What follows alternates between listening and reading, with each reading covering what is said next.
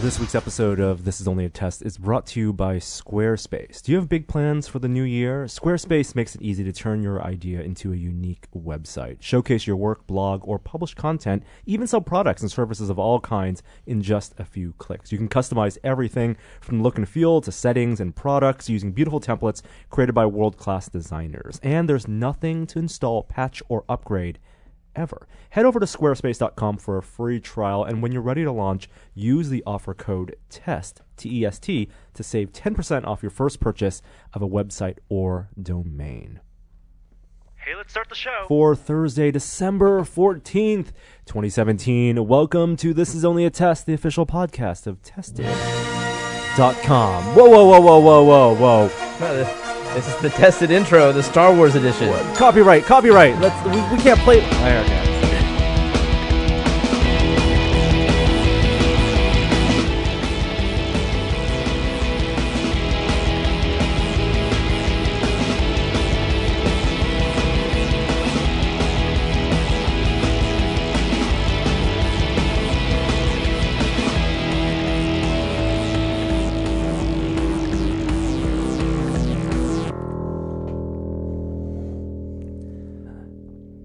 Hello and welcome everyone to this week's episode. As you could tell by that very dramatic and unusual intro music, it is a momentous day. Yeah, December 14th. Yeah, it means the holidays are almost here. Almost, right.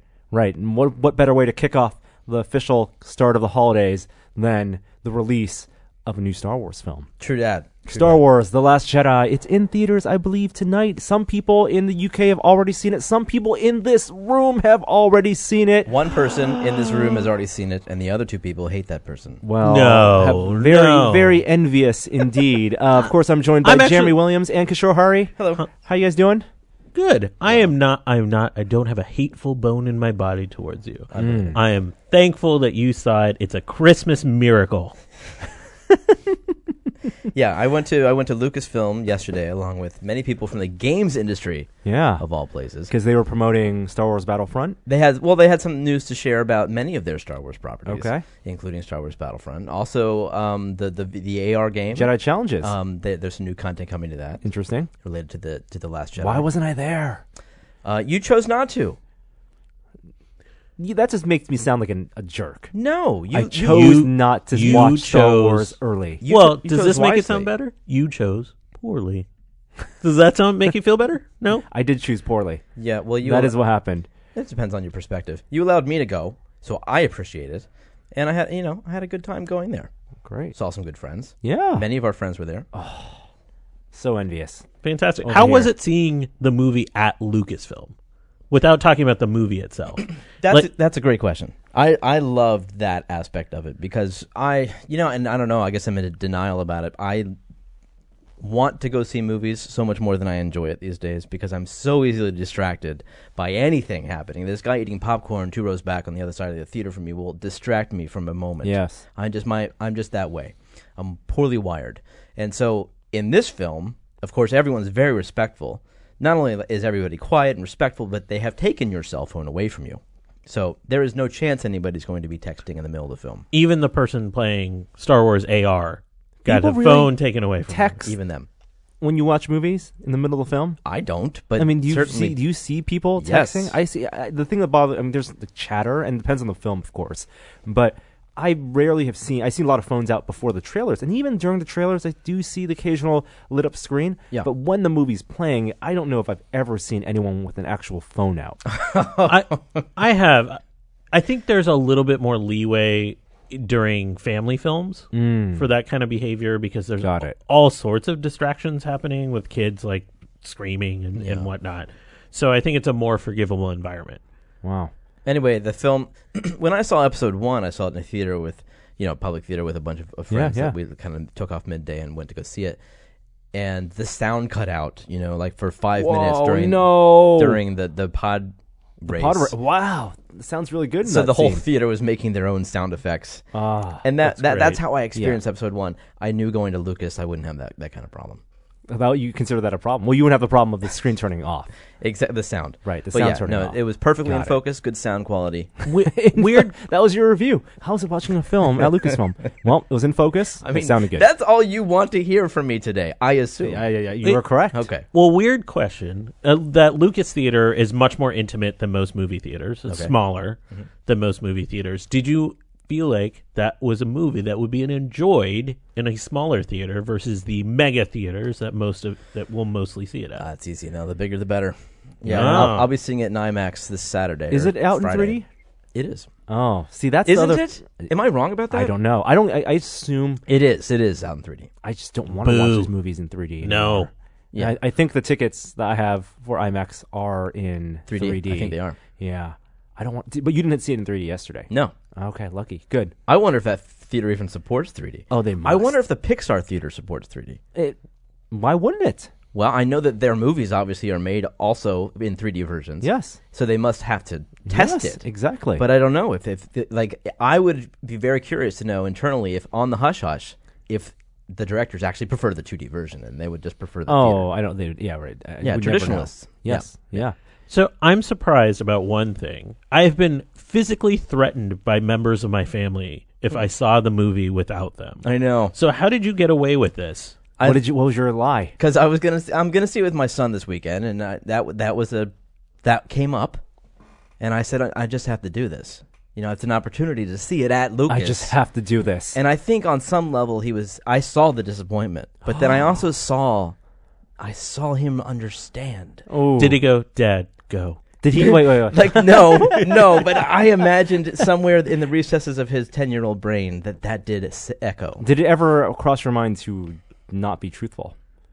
To skew the truth? I'm just going to grocery store for 3 hours. That's not my style. I always play the good guy in the RPG. Wow. So you never crossed your brain for the good of him. Because did you see him when you said he was resigned? Was it more of like I'm going to pocket this and then bring up later and use it as currency? I said, any gift I am given by George Lucas when I'm at this show tonight is yours, son. You didn't get it. You knew there was no gift. There was no gift. Came home with one stuffed porg. You got a stuffed porg? Norman Chen with suction cups on his paws. Or mistakes. Mistakes were made. While the screening was happening, I was alone, cold in the office, thinking about it. Oh well. I was waiting for my Slack message to light up with an invitation as I was waiting for my washer and dryer to get delivered. I know so much more about porgs than you guys right now. now. No, God. Okay, that's not true. I know. We're going to stop right there. I already know that porgs are raised parents. We're going to stop. We're going to stop it's right there. proven. Fine. But I can't wait to pick this up next week. Yes. Because I have thoughts I need to talk about. All I right, need the people Star Wars therapy. Yeah. Star Wars therapy. That's what this podcast, I'm sure many of you out there will need potentially an outlet, or at least to hear us talk about it. We're going to watch it all by next week. We're going to talk about it next week for sure. Well, anything you're hoping for out of this movie, Norm? I'm hoping to be surprised. It's the scariest time right now, these next 2 days. It's so scary. I'm hoping to watch it tomorrow night. I got to be off the internet. As some of you know, I've been not listening to trailers, not watching trailers. I went to see The Disaster Artist last week. How was it, Norman? Oh, hi, Jamie. Danica's already done with me, my Tommy Wiseau impressions. I did not. But before the movie, I walked into the theater with my soda in hand and popcorn in hand, and the first thing I saw was a TIE pilot being vacuum shot out of a window, escape hatch. And I said, "No, the trailer, no!" And it turned out it was Battlefront trailer. Like I didn't know Janina Gavankar was in the movie. Yeah, wow, that's pretty. Yeah. What else is going on? Before we get to pop culture news, we spent some time together outside of work this weekend. Right. Yeah, we spent some time together in real life. It was weird meeting you guys in person. Yeah, somewhere. We went to the Dickens Fair together. We did. We traveled back to the 1850s and or 60s. The old Victorian London. And we met up with our friend Gary Widow. Yes. A good time was had by all. It was your first time there with your family, Jeremy. Indeed, and not our last. And Kishore, you had been there many times. You and your family, you showed up in costume. Yeah, You well, did the we full- had discussed something to go together in costume. Yep. And I followed through. This is our third consecutive year of going. It's going to become a holiday tradition in our household. Boy, it sounds like it already is. What number is it? 3 is tradition. 3 is tradition. Okay. Yeah. I initially wasn't. I was going to Scrooge my way out that morning. I was just putting on another Infinity Gauntlet T-shirt to go, and my wife was like, "Oh, I'm just going to throw something together." And I was like, "Fine, competition on." And then I repurposed some stuff and came. And I was like, you know what this outfit needs? A top hat. My wife was like, here you go. Wow. Just magically The appeared cosplay out closet. of the You really looked cosplay good. closet. I'm surprised you had that at your disposal. You know, there's one funny moment as we're going through a store. I think we're in the calligraphy store. Mm-hmm. A African American woman came up to me and she's like, "You look great," and I kind of laugh it off. It was like I always feel a little uncomfortable receiving any sort of compliment. Yes. And then she said the nicest thing to me. She's like, there are not many brown people at the Dickens Fair dressed up nicely. Whoa. And I was like, I don't know what to do with myself with this, and I laughed and I walked away. You didn't say thank you? I kind of was like, no, I did say thank you, but I was like, I didn't know what to do with that compliment. Was it an so evil nice. laugh? Yes, Yeah. yes, it was. But what was your experience like taking a trip back to the 1860s for your first time? It was delightful. It was quite a lot. I'm not sure I expected it to be quite so large and quite so well decorated. Immersive. Yeah. It was, and there were a lot of people in costume like yourself, and it was a little bit speakeasy. Let's paint that word picture because the venue it's at this place called the Cow Palace, but which is a large ice skating rink. They do big events there. They have an ice skating rink. They do Disney on Ice type things there. But the place where it was at was the basement of it, right? Well, there's these hangars out front. Right. It's not underground, but it wasn't in the main building. But square footage wise, we're talking. It's pretty massive, thousands of square feet, tens of thousands of square feet, and it is really decked out to look like a representation of London. There are storefronts, there are households, mid-19th century. There's a cafeteria. There's stages everywhere. There's the Victoria and Albert Music Hall is presented as a stage. It was like cell phones and wristwatches were out of place. It was almost like you really wanted to immerse yourself in that era, and all of the prices were modern.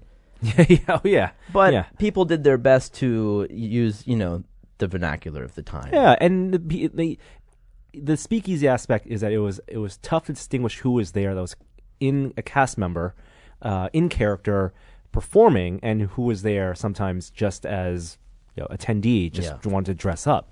Because there are people wandering around. There are paper boys running around with newspapers. There are telegraphs being written out.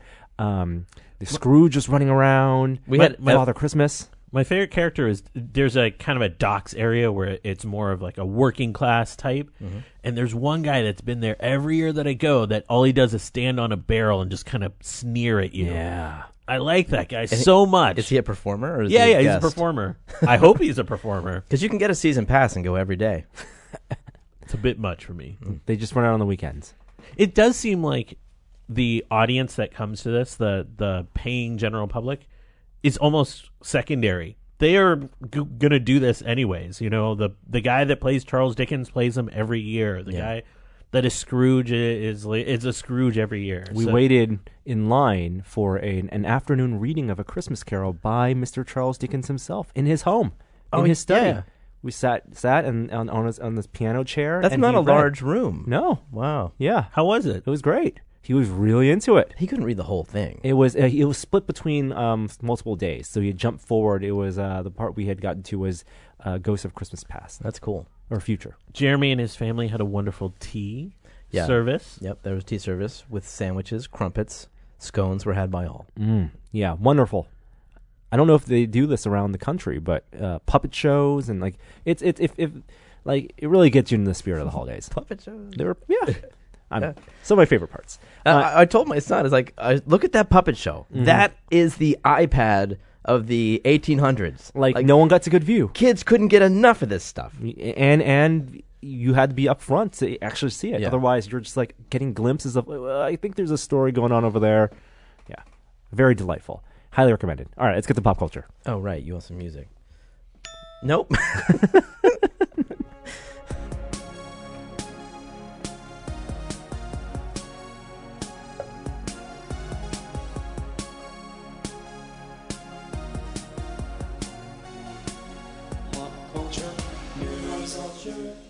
So speaking of Star Wars, I stumbled across something that was pretty exceptional this week, which was a school in Florida, like an art and visual effects school in Florida, got a hold of some of those original, like Ralph McQuarrie sketches from 1975 that inspired Star Wars. And I think a lot of us have seen that original, like C-3PO next to what looks like an R2. Yeah, very much like Metropolis. What's her name? The robot from Metropolis. Exactly. And what they did is they cut a trailer, a concept trailer, based on that artwork. And it's definitely rough around the edges, but it's really fun in imagining if his version, if Ralph's initial sketches were turned into the trailer. You have to skip ahead to about like the 2 or 3 minute So it's mark. a CG school. It's a CG school. So everything's CG and it's a bit rough. But, you know, in the original sketches, Han Solo's an alien and stormtroopers had lightsabers. And so it's definitely a little bit different. I thought it was one of the best sort of visualizations of some of that original artwork that I've seen in a long time. Yeah, it's great. Deeply enjoyable. Wow. So they didn't just take the artort and they modeled photograph it. Yeah. This is really cool. But because there's a book out right now, The Art of Ralph McQuarrie, for Star Wars art, and it was released last year. A friend from Prop Store, Brandon Ellinger, worked on it, and there's a lot of great sketches and art. So they were able to use that reference and create some CG and take those, you know, these matte paintings essentially, or concept art paintings, not matte paintings, that you can find online, but like animate them, and super cool. Yeah, well worth watching if you're in a Star Wars mood, which I don't know why anyone would be this week. I don't know. I watched the holiday special. That kicked me out of the Star Wars mood lying. A little bit. You're making a funny joke. No, I did actually. A friend of mine had a Star Wars holiday special party. Really? Has one annually every year. Oh my God. Is it me, or does it feel like this year there have been a ton of good movies? Like way more than past years. Like we're going to look back 20 years from now, if we're all still around, and say, wow, 2017 was a good year for movies. That seems like a bit much to put on 2037, but I agree that I have seen a lot of good movies this year, and I'm wondering, is it because we are getting more selective in using like filtering to avoid bad movies? I've only seen one bad movie this year. Tons. I mean, like just out right now, you have. If you look at Rotten Tomato scores, if you trust that stuff, you have Lady Bird, 3 Billboards, Disaster Artist, all into 90%. Paul Thomas Anderson has a new movie out. And, of course, we're in award season, and one of the big awards, the first big awards, is the Golden Globes. So we also had the nominations for those films come out, and like every year, it's a little bit controversial. I think this year especially because there are so many good films. Let's run through the list of what the Golden Globe nominations were, at least for like Best Picture. So unlike the Oscars, it's not like 10 Best Pictures. They split into 2 categories, one for dramatic film and one for, it's a really, really weird category, comedy/musical. Like last year, The Martian was put in comedy/musical. It's one of the best musicals I saw last year. Yep. So we have, for drama, you have Call Me By Your Name, which is the Armie Hammer movie, by all accounts. Fantastic. Dunkirk is there, which I forgot that came out this year, but I loved it. I didn't see it. You That think was it's a well movie. worth visiting? That was Spielberg, right? No, Christopher Nolan. No. Oh, right. That's right. Yeah, Chris Nolan, and it was a film definitely made to watch in IMAX. For sure. They put IMAX cameras on World War II planes, essentially. And so I think it deserves to be there. There was a Spielberg film coming out, not Ready Player One, The Post. Yeah. It kind of came out of nowhere. This is about the Washington Post, and this is like a Spotlight type thing? Spotlight type. Yep. That was nominated? Yeah, Wow. I know. It's not even out yet. The Shape of Water. Oh, which I'm excited Guillermo to del see Toro, that. I'm glad that's nominated. I've heard that it's his best movie, which is a really high bar. I think it's in the vein of Pan's Labyrinth. It's more of a story, a fairy tale. I hope it's more uplifting. Pan's Labyrinth is I'm hard to rewatch. I'm happy for Shape of Water to be depressing and moody and broody because I like his films when they're that way. I thought it would, from the trailer, I thought it was going to be a rom-com. No way. Yeah, No. if Guillermo del Toro did a rom-com. Weird. I haven't seen any of these Best Pictures. And then Three Billboards Outside Ebbing, Missouri. This is, I forget the director's name. He did it In Bruges, Seven Psychopaths. That's a good movie. In Bruges is great. And this is, from all counts, also a fantastic film. Francis McDormand, Sam, what's his name, from Moon. And also Sam Rockwell. Sam Rockwell, Woody Harrelson. But in this Best Musical or Comedy category, you have some controversial picks for multiple reasons. First of all, Get Out is nominated in this category. I think Get Out should be nominated as one of the best pictures of the year, but Get Out is the best movie I saw this year. It's so far. Clearly a drama. It's not a musical or comedy, but this is the weird pick. The Greatest Showman is in here. It feels like because they just needed a musical. Which one is that movie? That's Hugh Jackman playing P.T. Barnum. Oh, I have no interest in that was watching a musical. It's a musical. How about that? Yeah. I, Tonya. Now, I feel like the black comedy, this I have heard very good things about this film. This is the Tonya Harding fake mockumentary biopic. This is Margot Robbie. Margot Robbie as Tonya Harding, who I think the character is supposed to be redeemed in this film. In dark movie. Lady Bird, which I haven't seen yet, but musical or comedy? Is it? It's supposed to be a comedy because it's about her and her mother and their relationship. So okay. I can see it. Dark comedy kind of. And then Disaster Artist, I think, fits in that category as well as a somewhat of a comedy. So there are a few movies missing too. Yes, like Big Sick would probably be on my list. Absolutely, perfectly fit for musical/comedy. It's a comedy, one of the best films of the year, I think. But yeah, it's.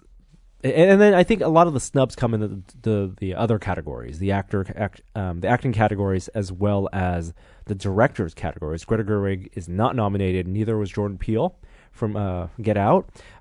So controversial. I look at this list and it reminds me of all the movies I need to watch before the end of the year.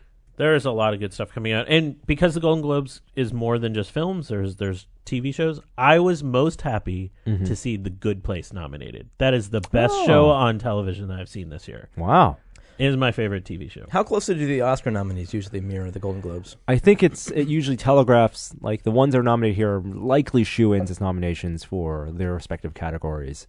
They're very closely aligned. The Oscars have more nominations too. More nominees for Best Picture. Yeah. Yes, but they only have the one Best Picture category. There's one disappointing category to me, which is the animated category this year. Oh yeah. So Boss Baby, which I've seen, is very much which you had to see.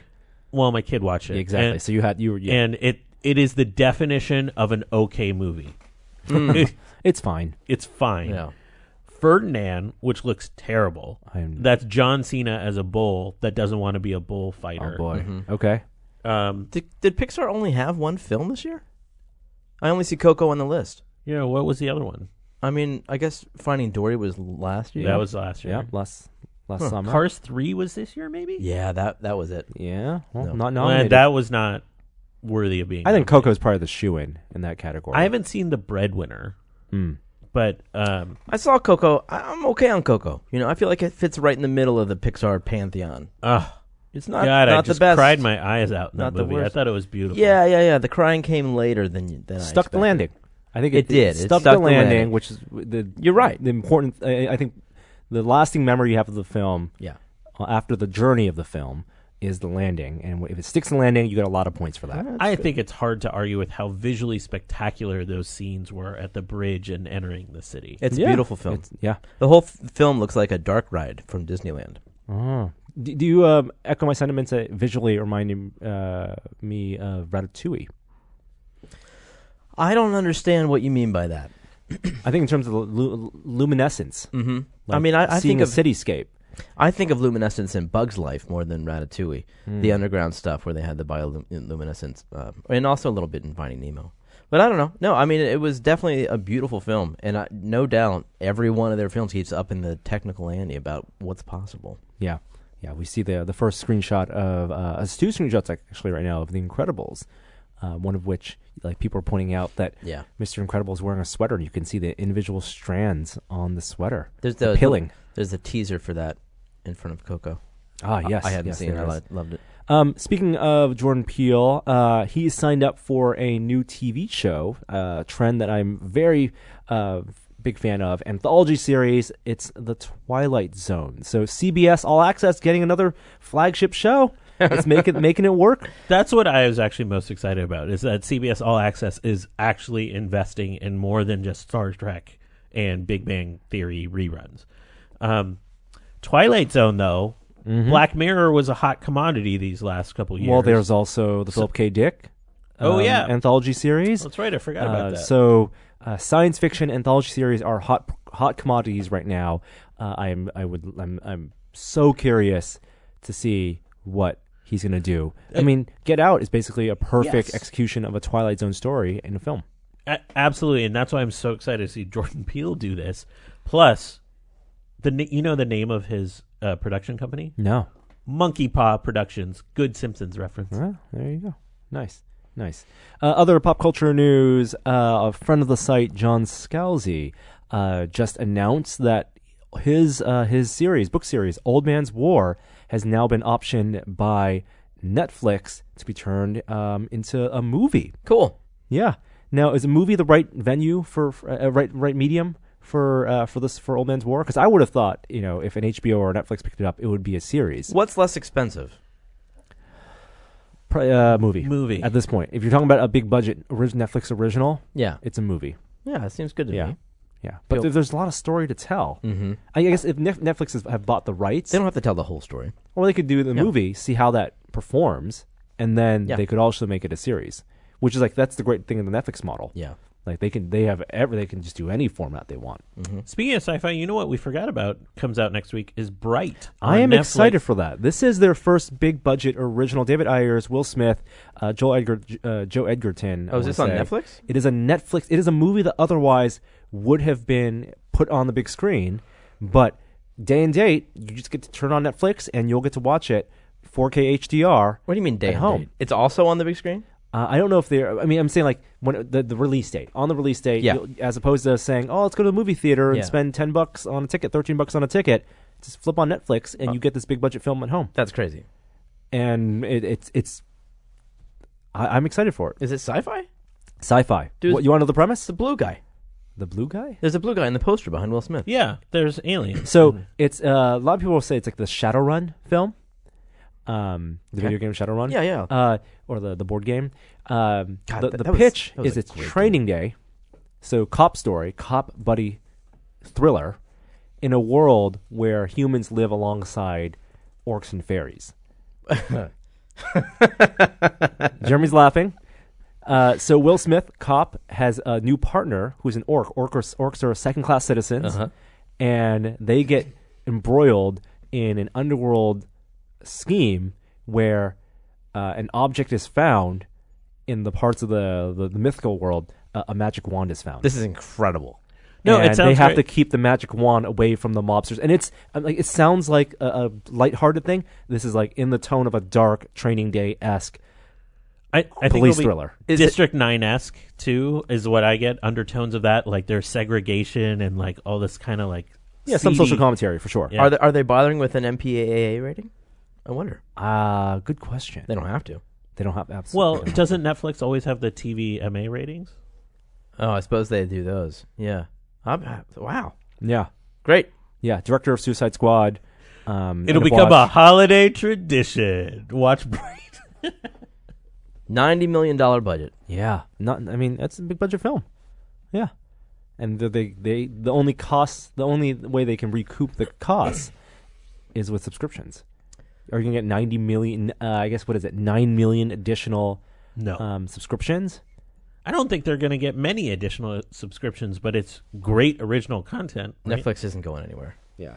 Did anybody watch the new Ready Player One trailer? You know what? I did. Can we talk about this? I did. I wasn't. It made me less excited about the film. I agree. Me too. We're all in agreement here. I have a weird nitpick with it. You know what I think they got wrong the most? I don't think it's about them getting anything wrong, but sorry. What do you think they got wrong? I think what they got wrong for a trailer, what they got wrong is the music was so much less interesting than Rush than the first time around. No, it was much better timed to the action in the first trailer. Yeah. Mm-hmm. This one it felt just way off. I think maybe this is not necessarily a story that needed to be put on the big screen, and I'm being more convinced of that as I see more of the film. What does that mean? I think the visuals are so loud and so dense that it gets in the way of a story where if I'm reading the book, it's all in my head. Well, that's dangerous because this is a trailer. So they're going to put the dense stuff in there. Plus, they're putting that in for the fans. Like, there's a lot of... They're putting it in to sell the movie because for people who don't know about the book. You're right. There's a lot of dense stuff, but I think the dense stuff in this trailer is particularly there so people can frame by frame and pick out all the Easter eggs. What I will say is, like, there was a passage from Ready Player One that was shared recently that I hadn't read the book in a while now, and it was like when he's talking about decking out his DeLorean. Yeah. And reading that passage over, I'm like, oh, this I don't like this. This is too much. And I'm glad they won't have to have that kind of oversaturation narrated in the film because they'll just show it. You'll just see the DeLorean with the stickers, with the license plate, with that, and that will say it all, as opposed to being labored over. Yeah, it is in the book. If they acknowledge the Battletoad that we all saw in this trailer in any way, shape, or form in the film, it'll be... More than one Battletoad. I know. And Tracer. People were blown away from Overwatch. The Overwatch version. I think Ernie Klein was saying that, by getting Spielberg, it made it so easy for other other people who own IP to want to get involved because they sought out involvement. For me, that's an interesting story I'd love to hear. I mean, I want to know... They can't possibly afford to pay all these licensors. They didn't. So they don't. But Blizzard. But back in the day, they would have. I mean, so this is like a brand new generation of you want to be in this film. It's the handshake. Everybody come on board. It's lawyers make handshakes and they say, Spielberg. You want to be in a Spielberg film? It's about pop culture relevance. Yeah. You want to be. It's not music licensing. That's different, right? Music is like it's not. If you're going to use music, you're going to pay for the music. But it's like Wreck-It Ralph. The Mario characters in Wreck-It Ralph, Bowser in Wreck-It Ralph, the Street Fighter. I don't believe Pac-Man money Hubert. was exchanged there.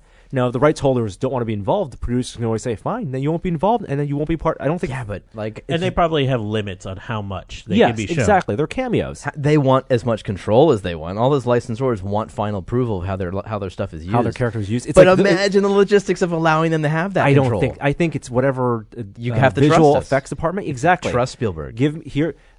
For Tracer, let's say, for Overwatch, right? Blizzard is notoriously controlling. But here's a reference.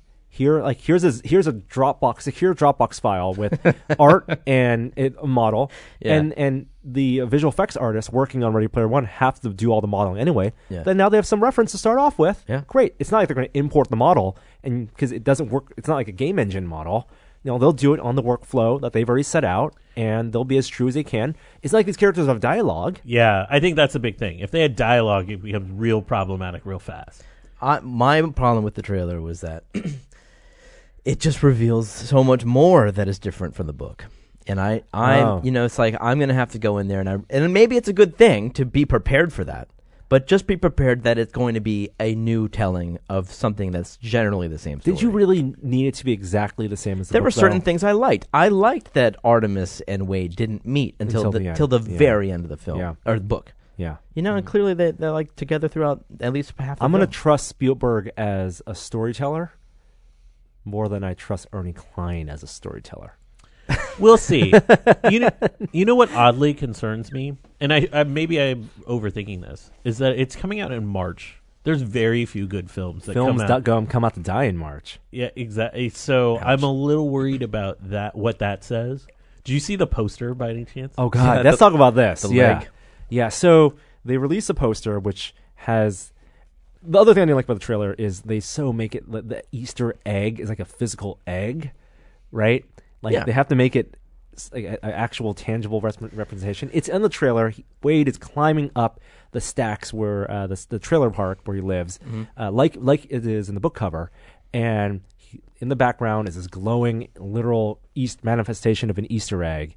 But what people are harping over is his leg, his right leg, left leg, right leg. I want to say is like 2 feet too long. Yeah. How did that get past approval? What I love is that on Reddit somebody was like, "Stop body shaming," and they photoshopped the actor to have like super long legs. It was just a bad Photoshop job. Yeah, we're design shaming. they're missing opportunities to hide Easter egg mini games, ARGs, in the promo material. Well, they have a partnership with Vive to do some type of VR. Okay, well, all that stuff's going to get closer to March. All right, well, we're 3 months out, and they're releasing materials. It's certainly something they could do to drum up some interest. I wish them the best.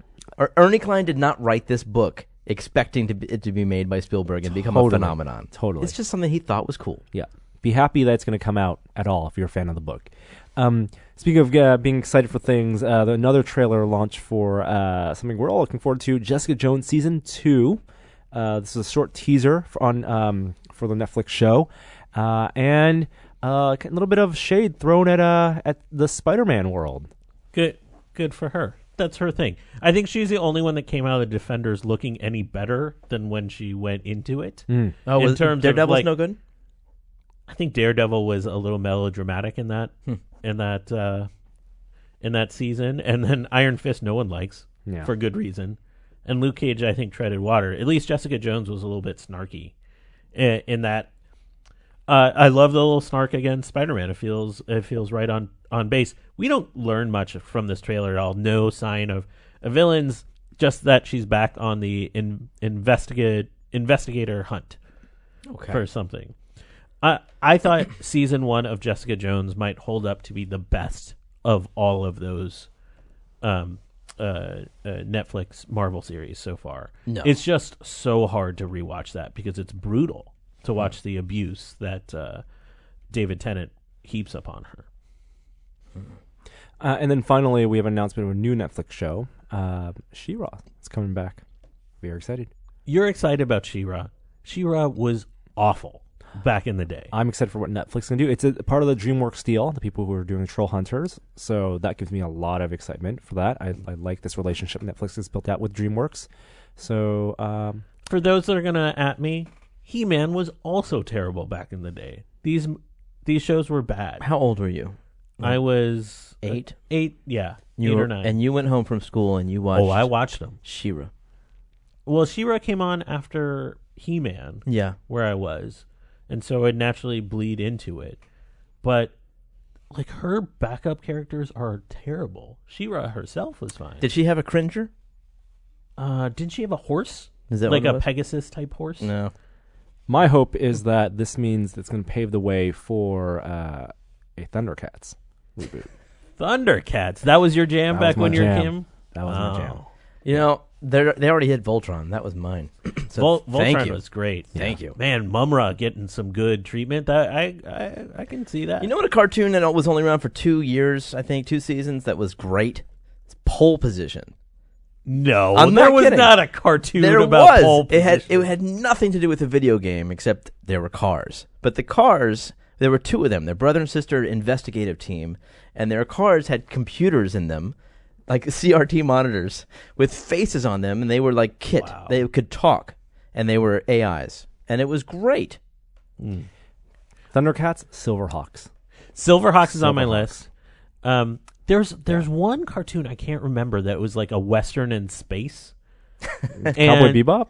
No, it was, but it was in this time frame. Great space. And it was like robots and like Western type characters. Wow.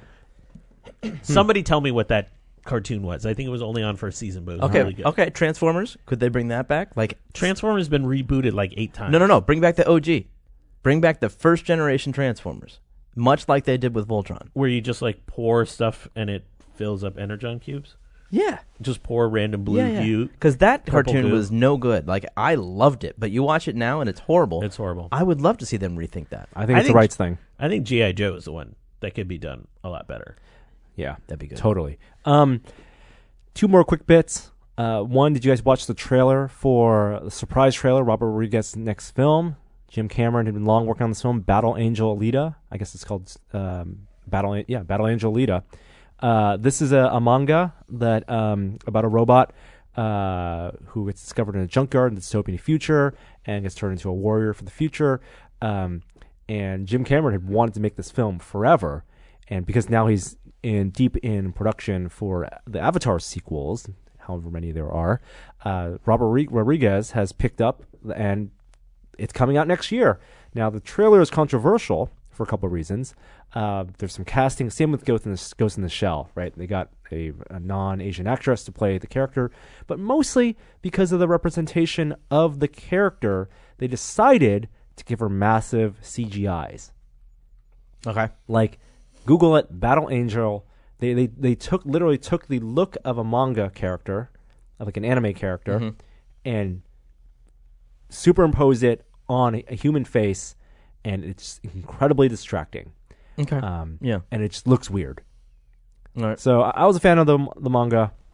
I'll watch the film, but I'm not a fan of this direction they're going in necessarily. You can watch the trailer. And then one last bit as we move into technology news. I would consider this pop culture. You guys still playing HQ Trivia? Yeah, as often as I can. As often as you can. I have Android, so no. So you're playing the imitation, just Q Trivia. No. Yeah. Not doing it. I think it comes out on Android on Christmas Day. Oh. I found out you can swipe the chat away. This is the greatest thing. Going back to pre-pop culture, after Dickens Fair, I stopped by Will's house to pick up our dog because we'd left our dog with Will for the whole day. Yeah. And we timed it so that when we got to Will's house, it was time for HQ Trivia. Yeah.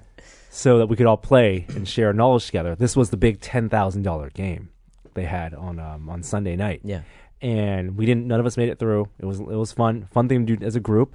And then I went over to Gary's house to pick up an Xbox One X from him. And as he opened the door, special bonus game. There's another game going on. So we hung out there and played another game of HQ Trivia, and I think it is still the weirdest Black Mirror thing ever. Like, he says, when you drive down on a freeway at 6 p.m., you can see the purple screens on people's phones. Yeah. I understand people are pulling over on the side of the street. Crazy. I don't understand this phenomena. I Just haven't you played wait it. on Christmas.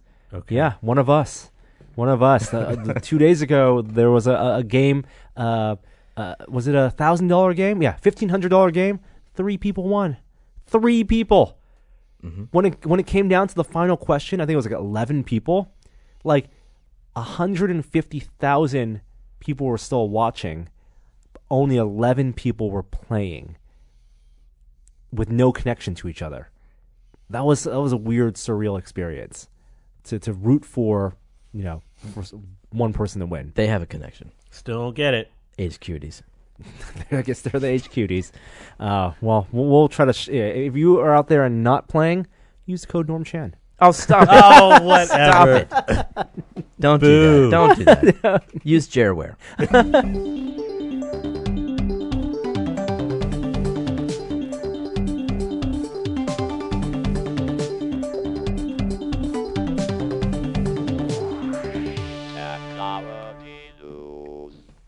All right, some controversy in the Patreon world that, as of today, has been reversed. But Patreon changed their pricing model. It? They did. They issued an apology. They messed up. But we know a lot of people out there. We have a lot of friends who run Patreons. I was sitting in the movie behind Patrick Norton, and he was explaining this has been a real problem for them. Yeah. So what it had done, it's changed the fee structure for how Patreon takes their cut. As opposed to a percentage cut, it was now a rate plus percentage. It's almost like credit card fees, right? And Patreon has now there's a huge backlash. Well, he was explaining that Patreon switched from charging the producers the fee to charging the backers the fee. So that's like the primary thing, right? And then there's a lot of math, and I read the math detailed explanation of it, and there's things that are still a little weird about it, but their sense is that fees are variable for them. So to create consistency, they are going to essentially pass fees on to pledgers instead of the patrons, with this mix of a per transaction fee, right, and then a percentage. Which the per transaction, for if you're doing like a $2. Low amount, which a lot of people are doing small tips. Regular. That's going to affect you. Yeah, so like $1 pledge is all of a sudden $1.40. And then it's not sort of across all of your pledges. So if you pledge $1 to 10 different people, you're still sort of getting this. You don't get like a lump basis for that. So this caused a lot of people to pull out of their Patreon patronage. Mostly people that were, as far as I can tell, at those low pledge amounts. Yeah. And that had numbers drop. Even, I have a Patreon for my science podcast. We lost a few people as well. And it's mostly because, like, I think the pledgers, I don't think it's a huge burden going from $1 to $1.40. They just don't like the idea of it. That's not why 40% is going to Patreon. Yeah, I don't think they like the concept of it because they want to see as much money as possible go to the creator for the content. Yeah. So what happened? They completely reversed it. We're back to a week ago. Yep. Okay. Yeah. And apologize. And there's problems with how it is now, especially for like recurring patrons that are accessing content. Like you can get sort of double charged if you join late in a month and then get charged again at the first of the month. So it's not perfect. I think the backlash was stronger than what I saw their reasoning behind doing this was. Some Apple news, a couple bits of Apple news, some back end business news. They have bought Shazam. Shazam, did that company really have any place to go? Other than acquisition? Yeah. I'm surprised Shazam was still around. I'm surprised. To be honest. Oh, in what way? That it hadn't been acquired yet? Well, because it was one of those early apps, It right? was, yeah. And it was novel, and it did its job. It works well, but like Google had its own version of it that they built into Google Search to recognize music. And then Shazam did some smart business deals to tie into like commercials, for example, because it's wherever people feel like they need to know where a jingle came from, they could Shazam it. But that technology had been built into Siri, and now Apple, I think there were several interested parties bidding on it, but Apple came out on top. And what do you think they're going to do with it? And integrate it further. Dude, I mean, as far as the iPhone goes, I don't even know that Google Music or Google Voice did that. I didn't know that had that capability. No, Google Voice, it would, if you press the microphone button and it was a song, it would automatically switch to music recognition. You wouldn't have to say, start listening, listen to music. Any media. So it can listen to TV too, and it would bring up additional content. Tell you what you were watching. That's cool. I mean, that has always been one of the apps that I thought was blow away magic technology. Using Shazam, or I think there were even precursors to Shazam that did the same thing. But it's incredible that it can, thumbprint a piece of music in 5 seconds. So the technology is a database, an algorithm in a database, right? It's matching the waveforms and their database of content. Yeah. And do you think it has implications in AR, for example? Like if there is a way for if you're going to be wearing glasses in the future and you're going to have visual information, right? The world scanning is both visual and also auditory. So maybe it goes beyond music. It can be contextually aware for everything that's happening in the world. So hopefully they're buying it as a way not just to do music recognition, song recognition, and TV recognition, but a way to be more a way for the world scanning to be audio and video. Yeah, I don't know. That's an interesting idea. I'm not sure what the implications are. Are you thinking of an always on kind of thing, where it's just like always passively, aware, always sort of like an audio GPS? Yeah. Apple doesn't have hardware to do that now. I guess Apple TV has Siri enabled. Oh, like an always on thing? Yeah. Other Apple investment news, they are spending $390 million investing in a company that's making the Face ID laser sensor. So laser means, IR sensor, IR blaster that's on the front of the iPhone 10. Not a surprise to me because like their future AR ambitions will require some type of world scanning, and this is a U.S.-based company. So why are they acquiring it, though? They're not acquiring it. They're just putting money into it. Oh, and to speed up manufacturing or something? Yeah. Huh. Because I think the rumor is that they want to put these sensors on the back of phones, on the world-facing part of the camera next year, which makes a lot of sense to me. Yeah. New Apple products. This was something that was announced this summer, and it's finally coming out in a day. Oh my goodness! If you have $5,000, you could buy an iMac Pro. Mm-hmm.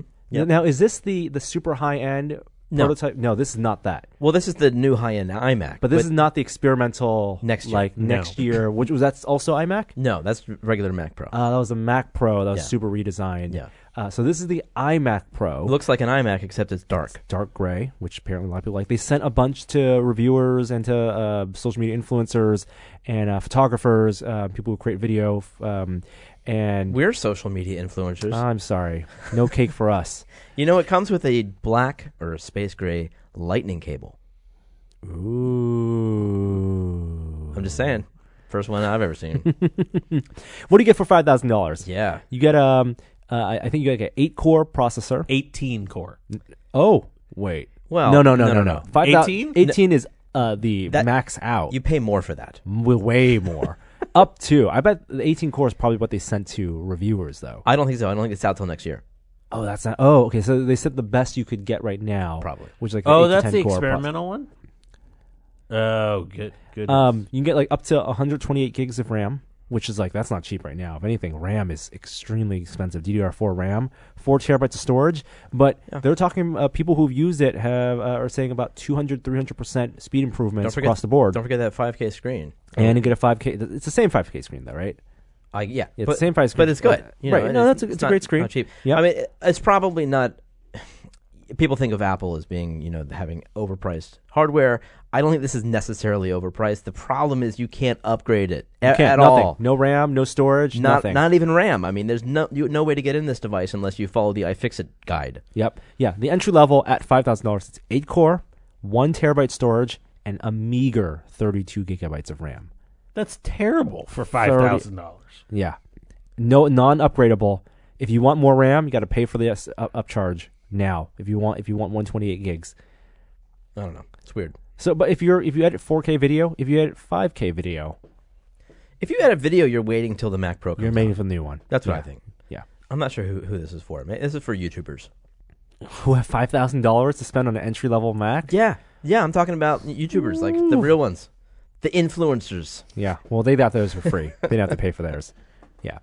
One last bit of Apple just discussion. There's an interesting. I'm loving this app. This raw camera app, Halid. Oh yeah, and it's Halid. It's not Halide. I don't know. I actually don't know how it's pronounced. So it shoots raw. Is what you mean by that? It shoots raw. It saves raw photos, and their UI actually I like a lot. But they had a blog post talking about how they designed their UI. Is it iPhone 10 exclusive? I don't know, because they make a big deal out of having been designed for the iPhone 10. But they did a blog post about how they designed for the iPhone 10 without any knowledge of what the iPhone 10 would be like, except with the assumptions that it would be a full screen phone, and designing where the UI is most reachable. I'll show you a photo I took yesterday, in basically pitch blackness. Sick. Yeah. At the Castro Theater. Oh my God! That's the organist at the bottom. The organist at the Castro Theater. That's cool. Isn't that cool? Yeah, you got to tweet that one so our friends can see it. I did. I tweeted it yesterday. You can check that out. But it's well worth the read. The thing I love most about how they promoted this app on the day the iPhone launched or soon after is they Cinema 4D'd a fake iPhone 10 and superimposed a screen image on it. And then faked a background, so they made it look like they were taking a picture on an iPhone 10 with their app. When that was the whole promo photo, was completely just basically CG'd. Okay, yeah, all right. Did they really use Cinema 4D? Yeah, if you look, that's what they said they used? Yeah, I'll show you. It's the last picture on this blog post if it's going to load. That's what Sean Charlesworth uses for all his 3D modeling. Oh yeah. Cinema 4D and a lot of Photoshop compositing. There you go. All right, moving on. Oh, San Francisco. First of all, tip of the hat and a shout out to our dearly departed mayor, Ed Lee. Wow. Who unexpectedly passed away yesterday morning. Controversial or not, as a mayor, he was super sad. I met him a handful of times. He's a really sweet person in person, regardless of policies. And that tree lighting that Will was at. That Will was at. I was also there with my child, and we ran into Ed Lee there. Oh, and that was just last Thursday. So it's totally sad to see to see him pass on. Yeah, and one of the reasons that his policies were controversial was because we in San Francisco we've had, as everyone knows, an influx of technology companies, and there's definitely been some strife between locals and the new influx of residents and workers in the tech business, and also a growing homelessness problem. And I think one recent incident that maybe encapsulates just how absurd this situation has gotten is outside the SPCA, our local SPCA, which is not too far away from here in the Mission District in San Francisco. That's the animal shelter? Animal shelter and Animal Rescue, a fine organization. Joey has volunteered there. But they have started using a robot to patrol their streets. And the robot... Does it look like RoboCop? No, it looks like TARDIS. Not TARDIS, sorry. It looks like a... Really? Like a Dalek. A Dalek. A Dalek, right. It looks like a Dalek. Yeah. And with like images of dogs on them. And the robot apparently has been going up against homeless people. What does that mean, going up against? Like it's been harassed by homeless people. And people have thrown things at it, put tarps over it, try to smudge bodily fluids over its cameras. But the whole point was that this robot was supposed to patrol the area, the sidewalks around the SPCA, so that the employees could walk the animals and walk in and out. To a point where... Well, what does it do? It alerts the authorities when it senses the building of encampments. Homeless encampments on the sidewalk. When it senses them. Yeah, with radar and IR. This is so dumb. Like, who at the SPCA thought this was a great idea? Beyond how this lacks empathy in every single way imaginable. Well, it's not. I mean, yes. But just last week, I did see, a story about police officers helping when they did have to move homeless encampments. They helped them fold their tents. It was a kind thing. It was not like tickets were handed out. So I mean, there's backlash against the SPCA. Yeah. By the city. The city is going to fine the SPCA $1,000 a day for operating its robot without a permit on the streets. Oh, wow. You have to get a robot permit in this town? Yep. Well, it's extension of the regulations that are being placed on delivery robots, because a lot of delivery companies are experimenting. What delivery robots? Well, have you not seen the Mission? There are delivery robots that are walking the Mission that food delivery services are experimenting with. They'll go... they have compartments with food in them, and they will walk down the sidewalk. Have you seen a robot? I've seen one of these. We had one outside our office not too long ago, and for now they have human supervision. Okay. But the idea is that they will be autonomous. Yeah. And I fully expect once autonomous cars become normal, that these robots are also going to be a normal thing. There's one place I can see them being used, and they are being used this way, is in parking structures. That way you can kind of patrol to make sure break-ins aren't happening, and they have the ability to photograph and do that kind of stuff. Or malls. Who is it that we know there's a robot at the Oakland airport? Who is it that stayed at a hotel that had a robot deliver toothpaste to them? UCSF has robots in the hospital that move drug carts around. Yeah. So there's use cases that make sense. Yes. What's crazy, the manufacturer of this robot, Nightscope, I think it's what it's called, is they all actually rent out robots. You don't have to purchase them. Yes. $6 an hour, which their justification by the SPCA is that it was cheaper than hiring a security guard at $14 an hour. That's terrible. Hire someone who can have empathy, and as opposed to this nameless robot, faceless robot. Especially given the nature of your business. Exactly. Right. Exactly. Yeah. San Francisco. Peak San Francisco. I don't think we've hit it. Every time we say peak San Francisco, something else happens to make us look foolish. Couple bits of Android news. Android Wear gets updated to Android 8 Oreo. You have an Android Wear watch? I do have an Android Wear watch. My watch is currently not on the list to get upgraded to Android 8 Oreo. Are you excited? Are you? Is there anticipation for the updates? No. It's good enough right now. No, it's bad. Now, what about? It's been bad, and it's not getting much better. What about augmented reality stickers? Oh, are we talking? We're not talking about those actual cameras that they debuted at I/O. The ones that take photos. This is cameras that take photos. Yes, I heard myself. You're talking about the device that you're supposed to mount on the wall of a tree at a picnic, and it'll recognize someone having fun. Didn't and they take call a picture. that stickers? No. This is an app for your Pixel or Pixel 2, and basically it's like Snapchat stickers, except they are AR, and so they will animate and interact with your scene. And they've just launched some for Stranger Things and Last Jedi. Oh my goodness, downloading this. Yeah, download that. No, got to test that for us, Kishore, being our resident Pixel owner.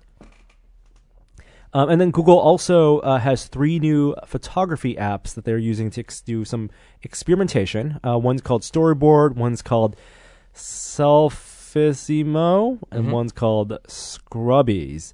Right. So basically they're filters and mechanisms to take lots of pictures in a sequence and then frame them in a way that may be interesting if you're someone who likes taking action shots, selfies, or short videos. Are you one of those people? You're kind of one of those people. Yeah, and some of these apps are on iOS, so you can check them out as well on iOS. Are any of us here subscribers to MoviePass? No? First of all, you couldn't even become one because it was freaking out when they announced it, and I was trying to sign up. It's possible to sign up now. Okay. I'm thinking about it. It just feels so shady. I don't feel like it doesn't seem right. Like, how's it going to make money? Well, the theater gets the money. The theater still gets all the money. But the theaters were boycotting it. Why was that? I'm not sure. I don't know. It just seems very strange. $8 a month. You can attend the cinema unlimited times for certain films, no reserved seats, no 3D films. But MoviePass released some statistics, some data, and people are using it. And they talked about how they have potentially, one of their business models is partnering with smaller films and smaller distributors to use MoviePass as a way to promote and get people to watch those small films. So, for example, the 3 Billboards film, which is still limited release, MoviePass tickets represented 10% of that box office for that weekend. 1.8% of Justice League, its opening weekend box office when it made like $94 million, that was from MoviePass. So people are using it. Wow, they're using it for new films. Numbers. Yeah, because I've never seen a person in the wild use it. How would you know? Yeah, that's a good point. Well, at the ticket counter, they have the app out and they're using it as a wireless pay system with their But we're not using the ticket counter. We're all pre-buying and showing up with our ticket. A lot of parts of the country. Yeah, I'm curious to see whether it can have a lasting impact and whether the business model can be sustained. But at $8 a month, it's a pretty good deal. Hottest holiday gift, still Nintendo Switch.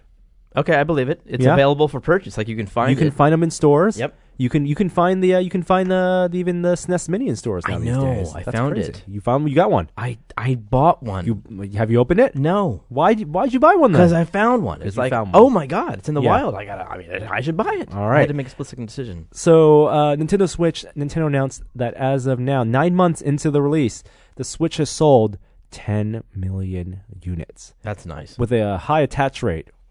For Mario Odyssey and Zelda. That's awesome. There's a chart on Ars Technica showing how this 10 million units in the first 9 months compares to other devices. So the PS3, for example, had shipped at the same period, I believe, 10 million. Same so thing. Pretty good. Yep. And let me see. Actually, no. I'm sorry. Okay, no problem. PS3 was much lower, about 6 million. Yeah. Oh. Anything for comparable in 9 months, the PS4 had done over that by about 10 months. Had about almost 14 million units. So what about pacing it well. Other handheld consoles? Other handheld, or what about other Nintendo consoles? Well, that would be them, I guess. And then there's the Wii U, PSP, right? Wii U, I think, in its lifetime, had done only about 14 million units. Okay, not so handheld. So it's going to surpass Wii U in like the next 6 months, easily. They're planning on shipping. An additional 20 million units next year. They're going to get to 30 million units at the end of next year. Going all in on the Switch. Yeah. Do you want the Switch sound effect? You got it. Got that. Very nice. So, did anybody watch the Game Awards? Oh yeah, that's the other thing. Yeah, I followed the news that came out of it. Yeah, me too. I just watched a little bit of it. But so game of the year, Zelda. Well deserved. Like they did it right. That's all that matters. Is that game won. What was your fear? That what would have been the just that they get it upset? wrong. I don't know. Mario. I haven't played Mario, so I can't tell. I just imagine Wolfenstein? that Zelda's better. Yeah. Wolfenstein won Best Action Game. I think well deserved. And so I haven't played it, and it got kind of weird reviews. Like some people weren't nuts about it. Huh. So I'm glad to hear that it's good, and I plan to play. Okay. it. I do plan to play that. Cuphead won a couple of awards for art direction. Yeah, Cuphead, beautiful. Yeah, but I mean, there were some beautiful games up this year. There are some games announced too. We had an announcement for Campo Santo's next game. And it looks beautiful. It's Is that Egyptian. In the Valley of Gods? Yes. Is that one? Yes. Another period piece. It's not due out till 2019. I think, though. Wow. Okay. They- Can't wait for their that. games are totally worth it. They've only made one. Well, their game was totally worth it. I mean, What about in the VR space? Well, there were 5 up, right, for the awards. Not announcements, but the awards were Resident Evil 7, Super Hot VR, Star Trek Bridge Crew, and Lone Echo, Echo Arena as a single title, and Farpoint. Well, Lone Echo. Those should were win. the 5 nominations. But Lone Echo should win. I would. That's the wait, best game of the I year. think they should have taken out like Resident Evil, or no, take out Bridge Crew and put in like Rec Room. Oh, that would have been cool, like some real indie thing. Yeah. Yeah, I'm with you on that. I think we certainly have given more thought to VR than whoever their panelists are. But I think Will was on their panel. Was he? Maybe. Huh. Well, Resident Evil 7 won it. There you What? go. Which I'm kind of surprised Are you by. kidding me? No, I mean it's by all accounts it was a great one. But certainly my vote would have gone to Lone Echo. Yeah. I know Echo Arena, especially. you loved Super Hot VR. I think Super Hot. I wouldn't. That's last year's game. Yeah. Late last year. I guess like the first year of motion controls on the Oculus. Bridge Crew. I mean, conceptually, the Yeah. first 20 minutes is mind blowing. See, that's the one I would No. have dropped immediately. I understand Resident Evil as a game that has that made an existing really good adventure game, horror game better. But Bridge Crew, I don't think should We be had more nominated. fun playing Rec Room than Bridge Crew. Totally. And Lone Echo should have won. Word up. Easily. Hands down. I think Lone Echo with Super Hot as a close second. What was the deal with that weird game trailer that came out with the guy from Walking Dead? Did you? Oh, this is Kojima's new game. Yeah. Yeah, with Norman Reedus. Guillermo del Toro's in the game, as well as Mads Mikkelsen. No one knows. Death Stranding? No one knows what it's about.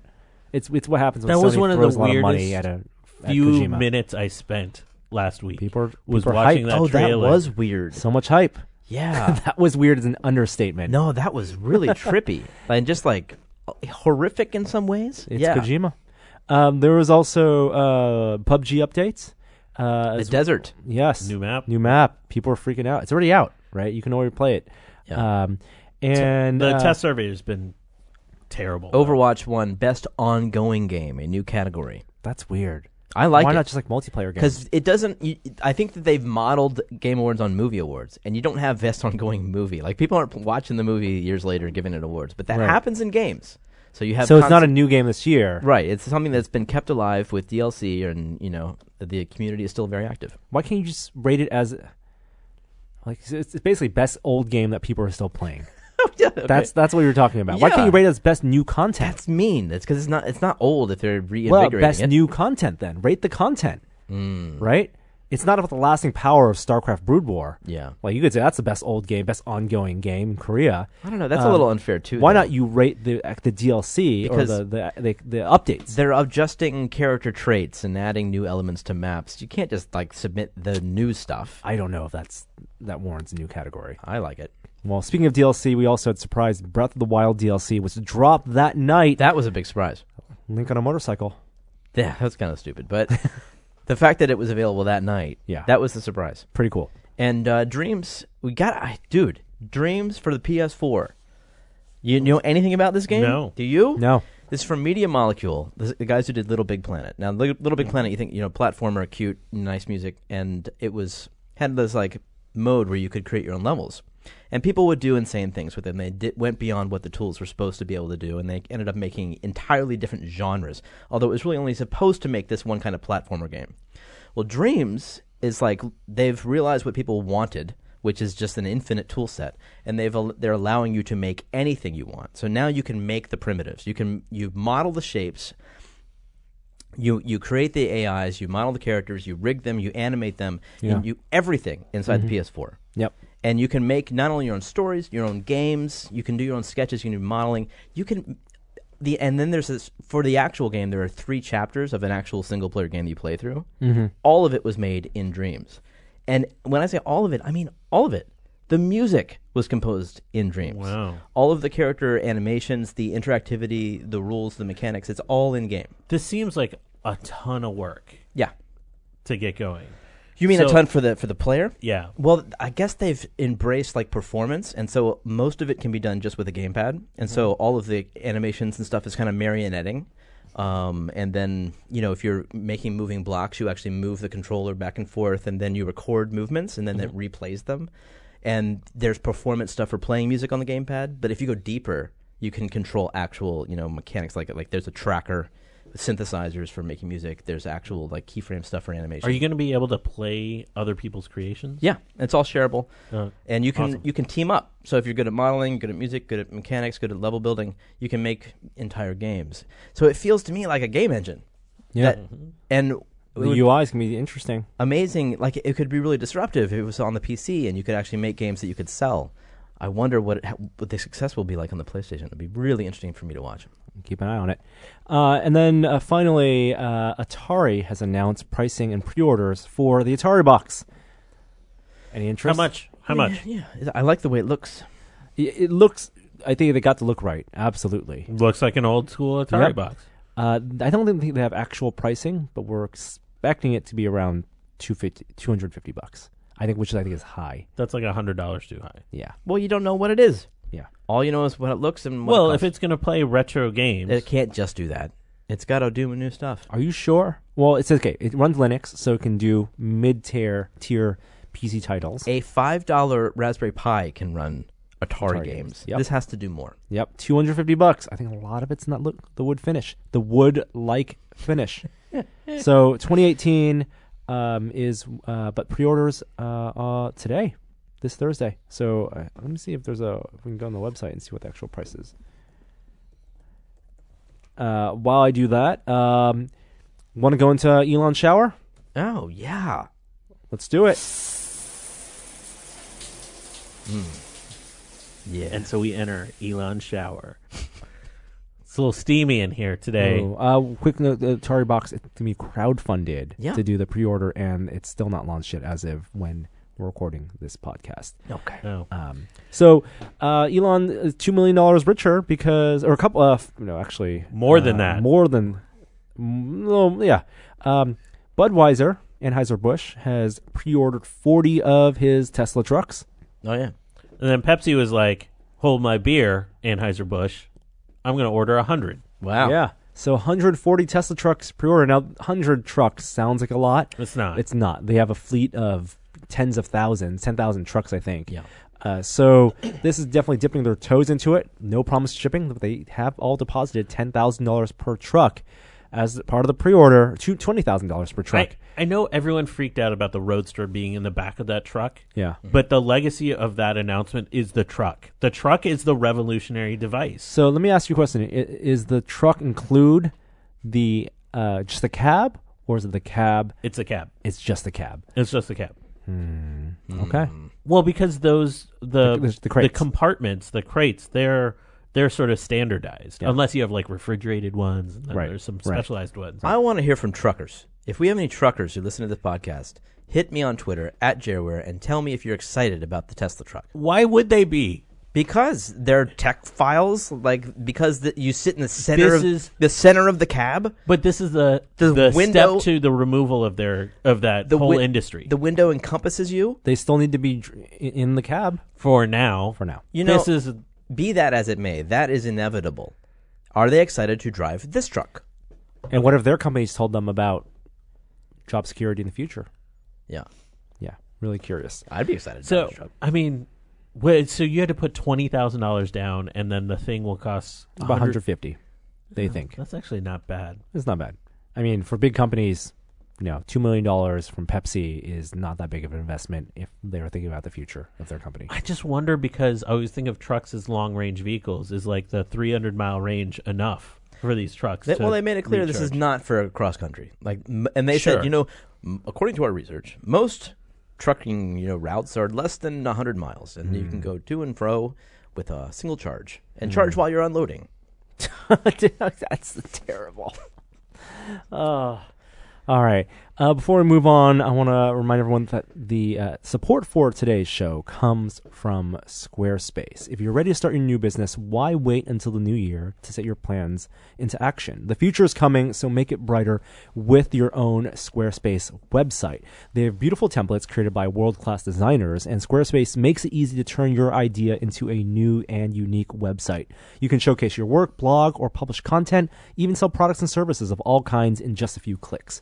You can customize everything from the look and feel to settings and the products themselves, and it's all optimized for mobile right out of the box. You can also tap into analytics, help you grow in real time, and there's nothing to install, patch, or upgrade ever. Though if you do have a question, you can also ask Squarespace's 24/7 customer support, and they're there to help. They're also award-winning. A dream is just a great idea that doesn't have a website yet, so make it a reality with Squarespace. Head over to squarespace.com for a free trial, and when you're ready to launch, use the offer code TEST to save 10% off your first purchase of a website or domain. That's squarespace.com with the offer code TEST.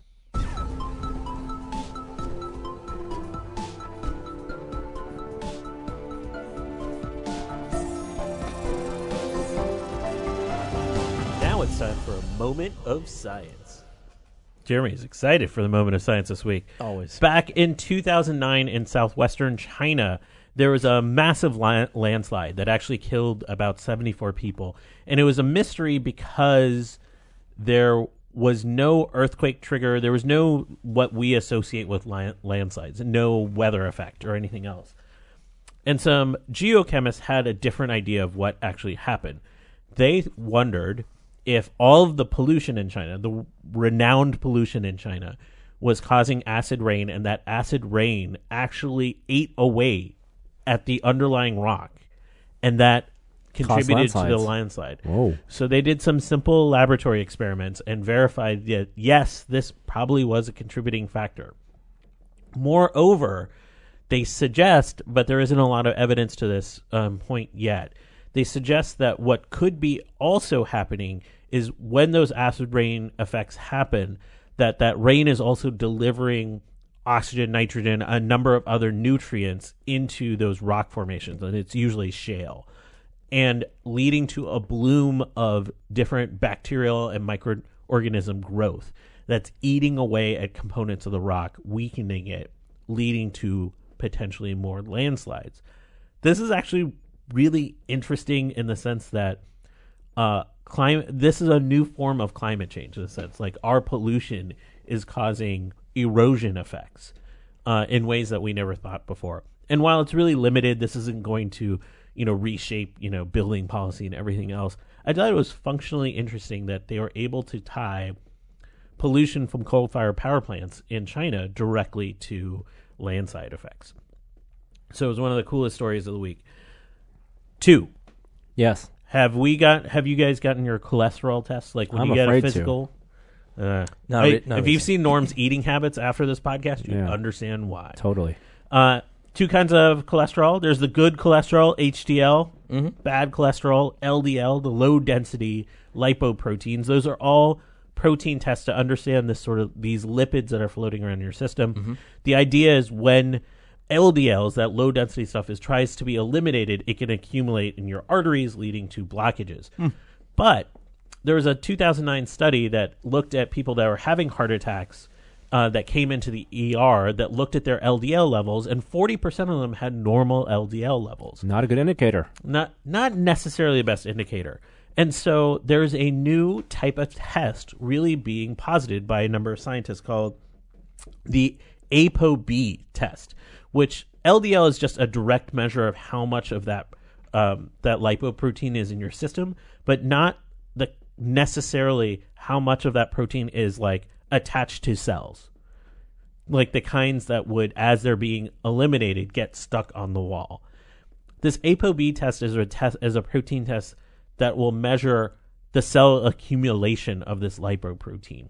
A better direct measure. And the test is cheap. It's only $20 a pop. And so the best estimates is that LDL test is effective in 85% of the patients. So there's no reason not for us not to take that test. But that 15% number, that's a big number still of people, because almost everyone seems to get a cholesterol test. So it's interesting to think about cholesterol tests being totally upended, and us focusing on this more specific test going on. Two last stories. One, at the last year during the run-up to the U.S. presidential election, the French prime minister issued a challenge for more American climate scientists to come to France. Make the world great again. Yeah, and this actually happened in alignment with the U.S. pulling out of the Paris Agreement, and he said he would put up money for them. And there would be 1.5 million euro awards if you're a climate scientist and you wanted to move to France.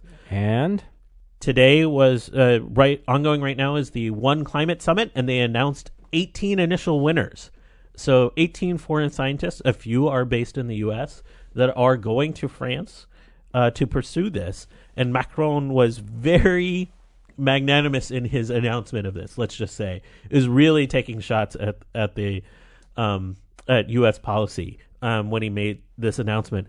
I think it's just interesting policy. Are we going to see a competition for scientists? We never have competitions for scientists to switch countries. Yeah. Be like American Idol for scientists. We're going to have a little competition. They just have to stay until 2020. Yeah, they don't have to stay that long. France is nice. Yeah. It's fine. I think, and 1.5 million euros is actually not that much money. Yeah, it's expensive to live there. But, that's enough money for most of these researchers to operate their lab for 3 years. Yep. Last story is we're all fans of Jurassic Park. Hey, what about that new trailer? Was there a new Jurassic Park trailer? Yeah, there was. No, thank you. Jurassic World? Fallen Kingdom. Oh. Yuck. Well, they did discover a piece of amber that was that was embedded in it is a dinosaur feather, essentially a wing, and they found a tick in it. Oh, parasitic relationship. And so this is the first establishment of ticks actually feeding on dinosaurs. Really? And because it's direct evidence. Michael Crichton made that up? We had mosquitoes. Oh, was that a mosquito? Yeah. Okay. Well, here we go. We got a tick. That's eat blood, right? Just put that needle in there. Get some dinosaurs. Dino DNA. DNA degrades. All right. More quickly than that. But for all those Jurassic Park lovers out there.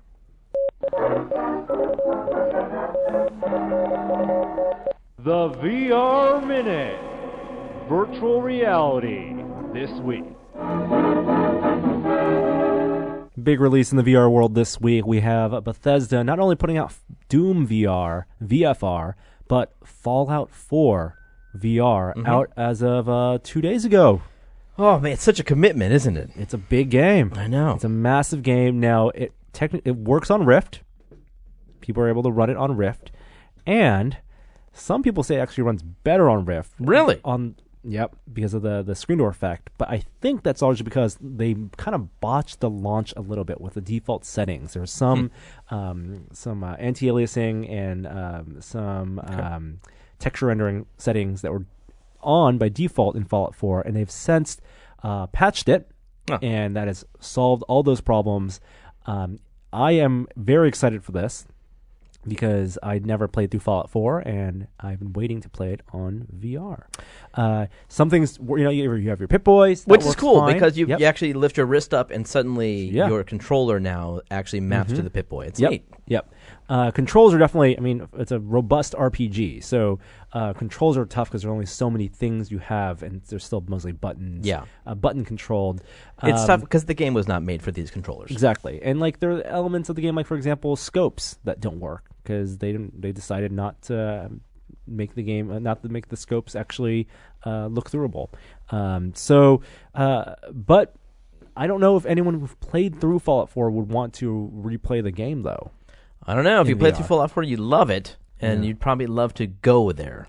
Are the old games that you played through that you want to replay through in VR? Well, I'm not that. And, I'm talking about the kids. Okay. The kids with the time. Kids at the time. Jason Rubin recently did an interesting interview, I want to say with VR Focus, where he reiterated the fact, something I think we all kind of understood, that there would be no Rift 2 in 2018. That's kind of a relief. All these people who are getting Rift for the holidays. For a great price. Yeah, $350 in some cases. Yeah.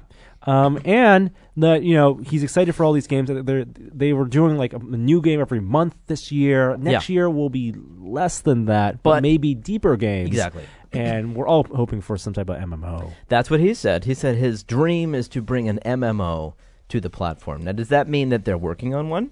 Like a native MMO, like one that's designed exclusively for VR. VR, and there are that's the metaverse. There are VR MMOs out there, at least in beta. Yeah, but not one first party. That's very interesting. Yep.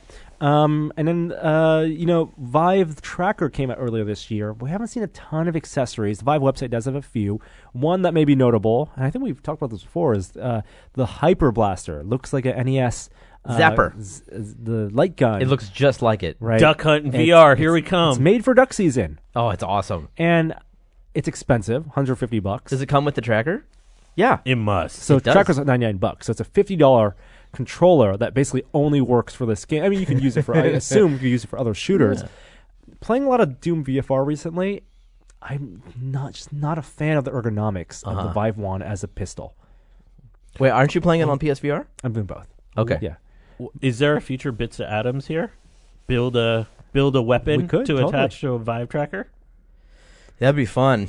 Yeah, especially now we have this one. We could take this gun apart and see how it controls the tracker. The Vive tracker has all the connections. Yeah, that sounds like fun. You can map to all the buttons. Let's do that. And then back to the Game Awards, the makers of Job Simulator, Alchemy Labs, who were bought by Google, announced their next game, and maybe unsurprisingly, maybe surprisingly, it's a follow-up to Job Simulator, and it's called Vacation Simulator. I'm surprised by this, given that they work for Google. That they can do something that's just in its tone and spirit. Yeah.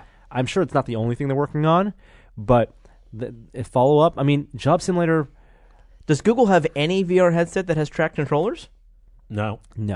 I mean, they got to be experimenting in VR. But no doubt. Right. But given that they were hired at Google, I assume that this would be like a Daydream product. Yeah. So this is a full track controller, same aesthetic, same kind of future world. The robots trying to relive what humanity was like in the 21st century, and it's going on vacations.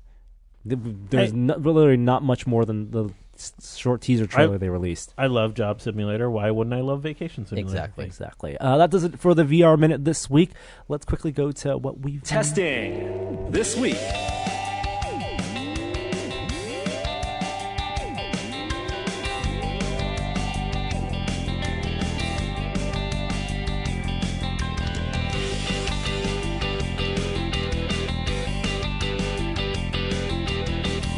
Hey, what have you guys been testing? I've been testing something that came out this year called the Raspberry Pi Zero W. Okay. The W stands for Wi-Fi. Oh. So they took a Raspberry Pi 3 and they got the Wi-Fi business out of that, and they put it into a Raspberry Pi Zero, which is the tiny $5 job. And I connected to a screen that has 256 pixels, and I made a mini game frame, which is, you've been watching it the whole show, obviously. It's been right in front of you if you're watching the video. I 3D printed a frame for it, and it works pretty well. It's fun. The screen is, I forget what it's called, like the Pi Moroni, but you can find it on Adafruit. Super easy Python library to make it display images. It's fun. I actually really like this form factor. Adorable. Yeah. You planning on selling it, or no? I might give away designs once it's if it's finished, but. It's just how much time do I want to spend actually making the whole game frame work? Right now it just cycles the images. But it was fun. It's fun to make. And the Raspberry Pi is super powerful. I love this little thing. You can't buy these in bulk yet. They're still very... You still have to buy them one at a time? Yeah, like Adafruit will only sell you one. And I like the actual bezel you have around this. Mm-hmm. Yeah, it's a 3D print. Yeah, the whole 3D printed on the multi-material upgrade for the Prusa. So both that black and the wood grain printed at once, and the wood. It's a wood filament. Yep, that's very nice. Mm-hmm. Very, very cool. Yeah, I'm sure plenty of people out there may be interested in a tiny version of the game frame. Oh gosh, I hope not. I'm just saying, I've been testing the Raspberry Pi and it's fun. All right, I've been testing these headphones. Hi-Fi Man. Are those your... for XX by Mastrop. What's the technology? They're planar magnetic headphones. Patrick Norton recommended them to me. Magnets, how do they work, man? A year ago. It's an old technology, and they're really big drivers over a big area, and they're leaky. They're no good sound isolation or no noise canceling. They're wired, but gosh darn it, they're the best headphones I owned. Gosh darn it. Best sounding headphones I owned. I'm testing the Ring Doorbell 2, and I hate it. What do you mean? Somebody came to my door while we were doing this podcast. Did you upgrade? Because you had this last week. Same thing. Did I mention it last week? Maybe not. Okay. Oh, okay. All right. But you said 2, so I didn't know if you... Yeah, okay. It's the Ring Doorbell 2. Right. It just has such inconsistent connection to Wi-Fi. Yeah. Even when signal strength is strong. So you get inconsistent video recording. Doorbells. Yeah. Doorbells. Somebody's got to figure out that technology. Uh-oh. Someone's getting an alarm. Oh no! I think I think that does it for us this week. I think that does it for us this week for this episode. Next week we'll be talking a lot about The Last Jedi, and that will be our last podcast before Christmas. But I think we're going to try to do one more podcast between Christmas and New Year, so wrap up the year. Something. Best things. Yeah. Do we have an outro from Foggin? Hi there, I didn't see you.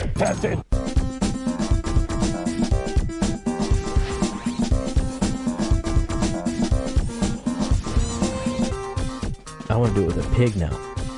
Do it with a pig.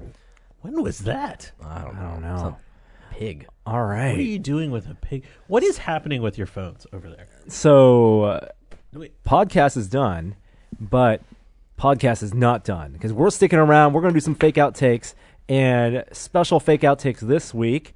I'm going to decrease the volume here. Good move. We're going to play some HQ trivia. That was pro. We're going to do it for all you guys out there. You fire it up. I haven't seen this game yet. And live commentary. Because it's not available on Here's what's Android. going on.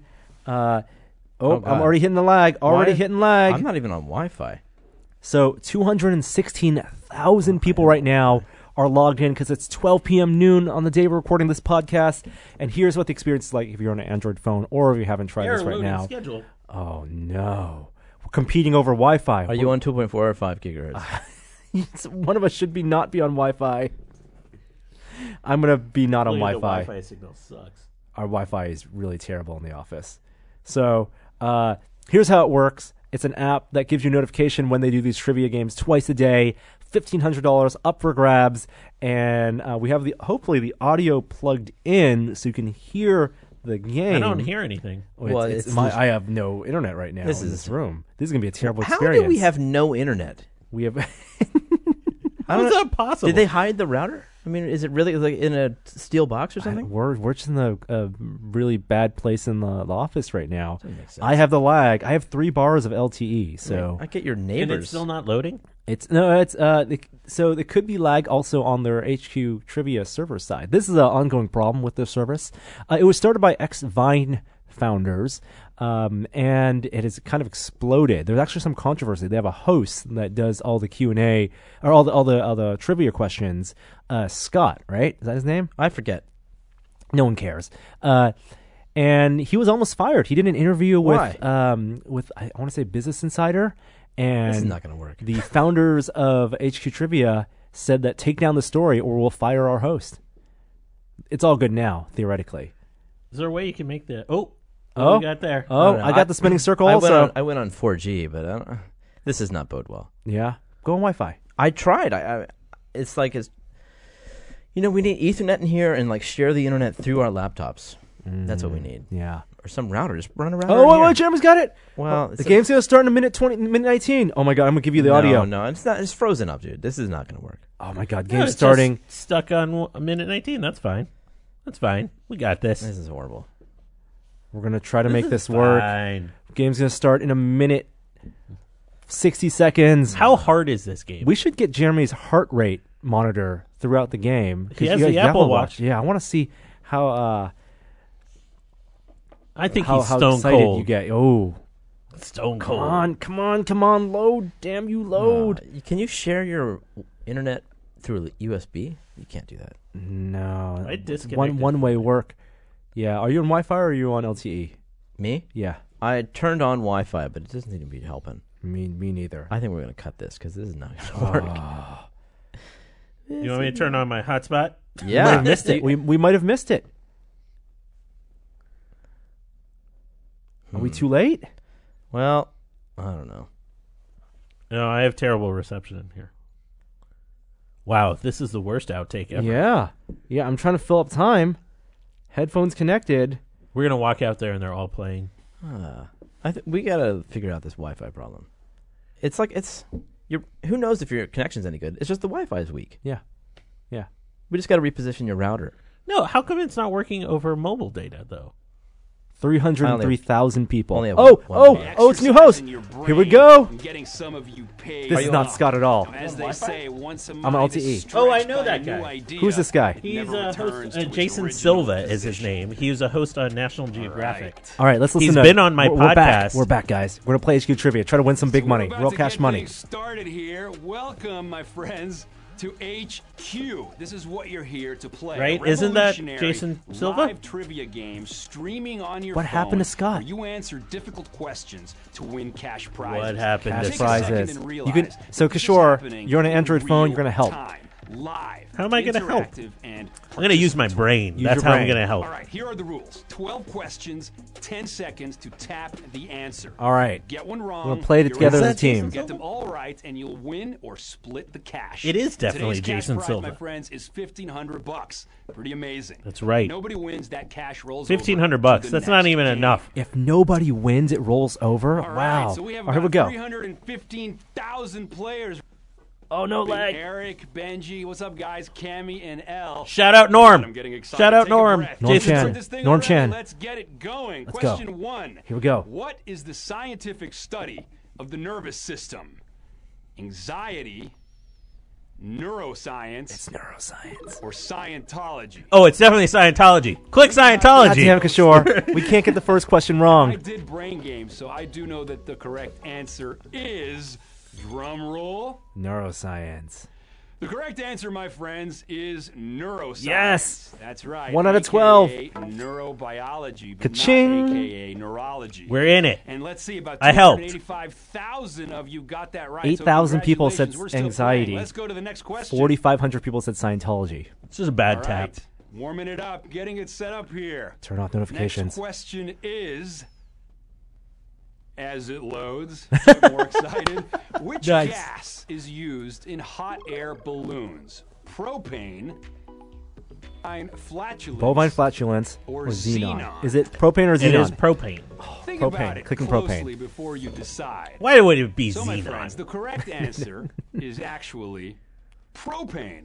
That's right. A byproduct. Well, he's not- of there's no jokes. refining He's just getting natural right gas to You know it. what? and petroleum. Cow It's flatulence, pretty amazing. not a There's company terrible actually- answer Oh, here. Oh, yeah. 250,000, Basically you got that saying right. methane Nice work. is used. And there's actually a balloon company called Balloon. Methane is too light. It would actually seep through the balloon material. I love this commentary, the science angle to HQ Trivia. Xenon. Next question. Xenon's Next question. ridiculous. Animals is not a source of ivory. Walrus, rhino, elk. Rhino, Elk. or elk. Elk.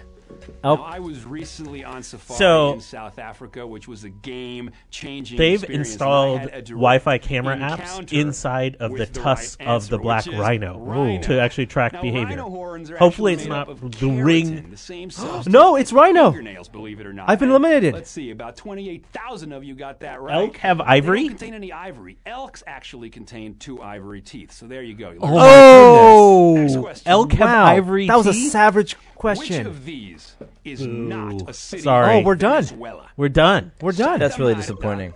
Damn it! I had a good story about cameras inside Elk have of. 2 ivory teeth. Barcelona is not a city in Venezuela. We would have gotten this one right. I can't believe No. rhino is not a source of ivory. I don't wanna play anymore. So I know I that can't the believe correct elk have answer ivory is teeth. The following. I'm teasing you. 2 more seconds. 1 more second. The Wow, correct they'd answer, already. friends, So What's it down to? I'm turning down. It was down to basically. I think it was down to 18,000. what? Did everybody choose elk? Most people chose elk. That's mean. Yeah. So that was a savage That's question. savage. Yeah. I've turned down the audio because we're done. We're not going to listen to it. We're not going to play the rest of it. But what boggles my mind is the number of players, people watching, and even when they get these hard questions and so many people are knocked out, most people continue watching because they like playing the trivia game. They want to know if they could have won. Right. They want to get that dopamine drop. Yeah. Right? It's gambling. Yeah. Yeah. I probably could have won. I feel like I'm going to get savaged over missing that rhino thing. Well, it's all in public. It's on the podcast. You saw how many people thought it was elk. Yeah. No, but I'm a moment of science. Yeah. Sure, so embarrassed. One of the wonderful things about science is you can be wrong. Scientists love being wrong because it means they can work on another theory. All right. That was our attempt to play HQ Trivia with you guys. We'll see you next week. Bye.